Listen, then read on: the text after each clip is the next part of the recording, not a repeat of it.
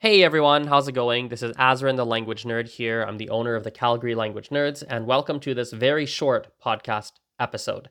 I have a little bit of time before my next class starts, and I thought to myself, why don't I record a quick podcast?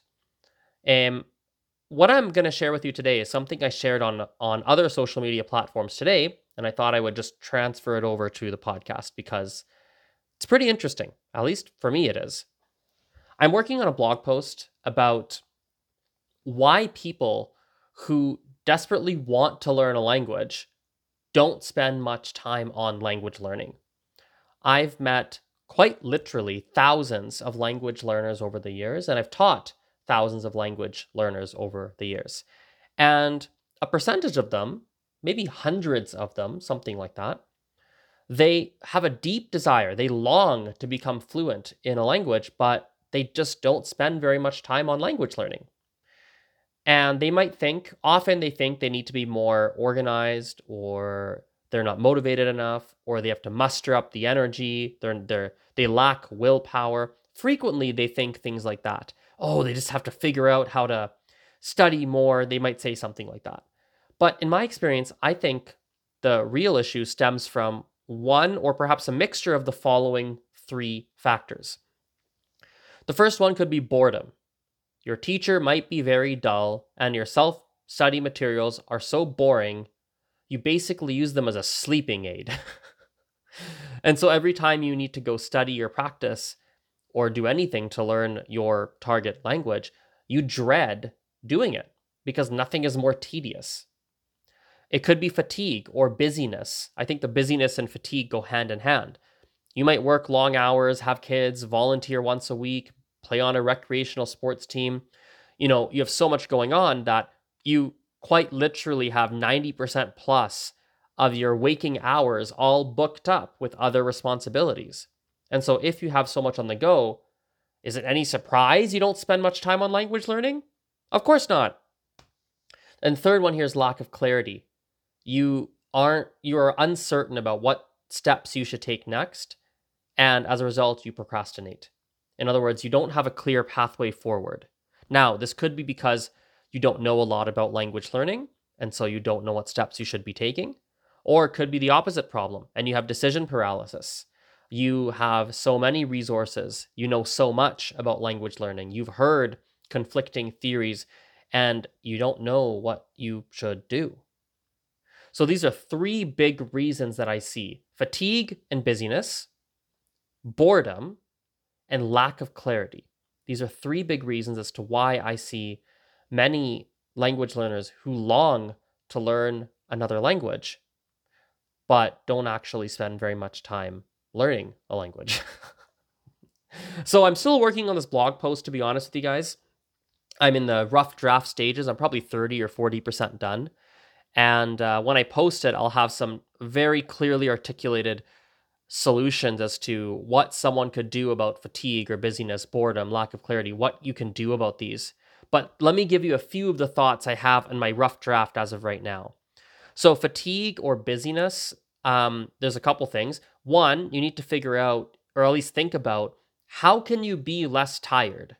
Maybe you don't eat well. Maybe you're not drinking enough water. Maybe you don't sleep well. Maybe you're so stressed all the time. You have to start meditating to reduce your stress, to increase your energy. Because if you have more energy, well, you'll be able to use that energy to learn a language, and you don't have to sacrifice anything. The other option, if busyness or fatigue is the problem, is you might need to figure out how to step back from one of the current responsibilities you have. You have to look at your priorities and prioritize languages higher up on the list, which might mean that one of your current priorities needs to be dropped or needs to be lessened. So maybe if you run your own business, you have to delegate something on your plate to open up extra time. Maybe you have to think about one of the hobbies you have and you spend less time on it. Who knows what it is? So that's probably what you have to think about. Also, if you're busy, you may want to take advantage of your downtime. Take advantage of your downtime. And what I mean by downtime is, for example, commuting. If you're driving or if you're on the bus or public transportation, you can use that time and download or purchase an audio-based program to learn your language. Pimsleur is a great one. Maybe there's a podcast that teaches a language that you're trying to learn. These are both very good options. Or maybe when you're watching Netflix or something at home, maybe what you may want to consider is using that time to watch something in your target language and finding something that's at your level, which might take some time to dig around, but finding something at your language to consume when you're sitting down to watch Netflix or something like that. Perhaps that's an option for you. Now, on the boredom front, I think this one's more straightforward.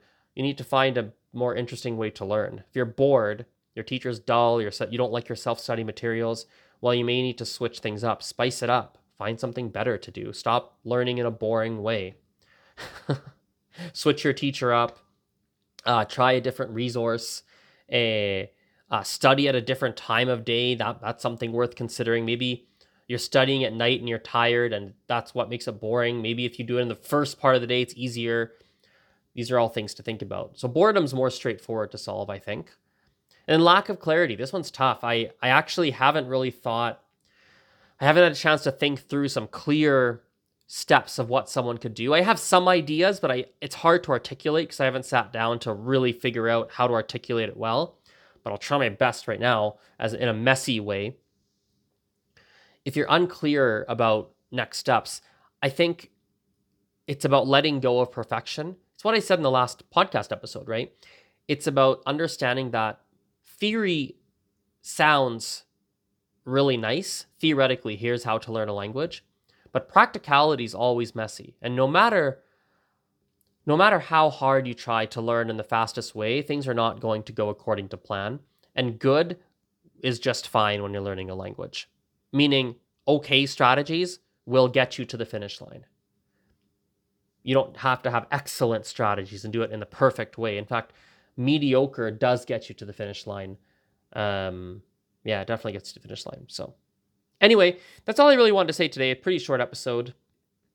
I've got some more classes this evening anyway, so I should probably let you guys go. Thank you so much for your attention. I appreciate it as always, and we'll chat later. Bye-bye. See you.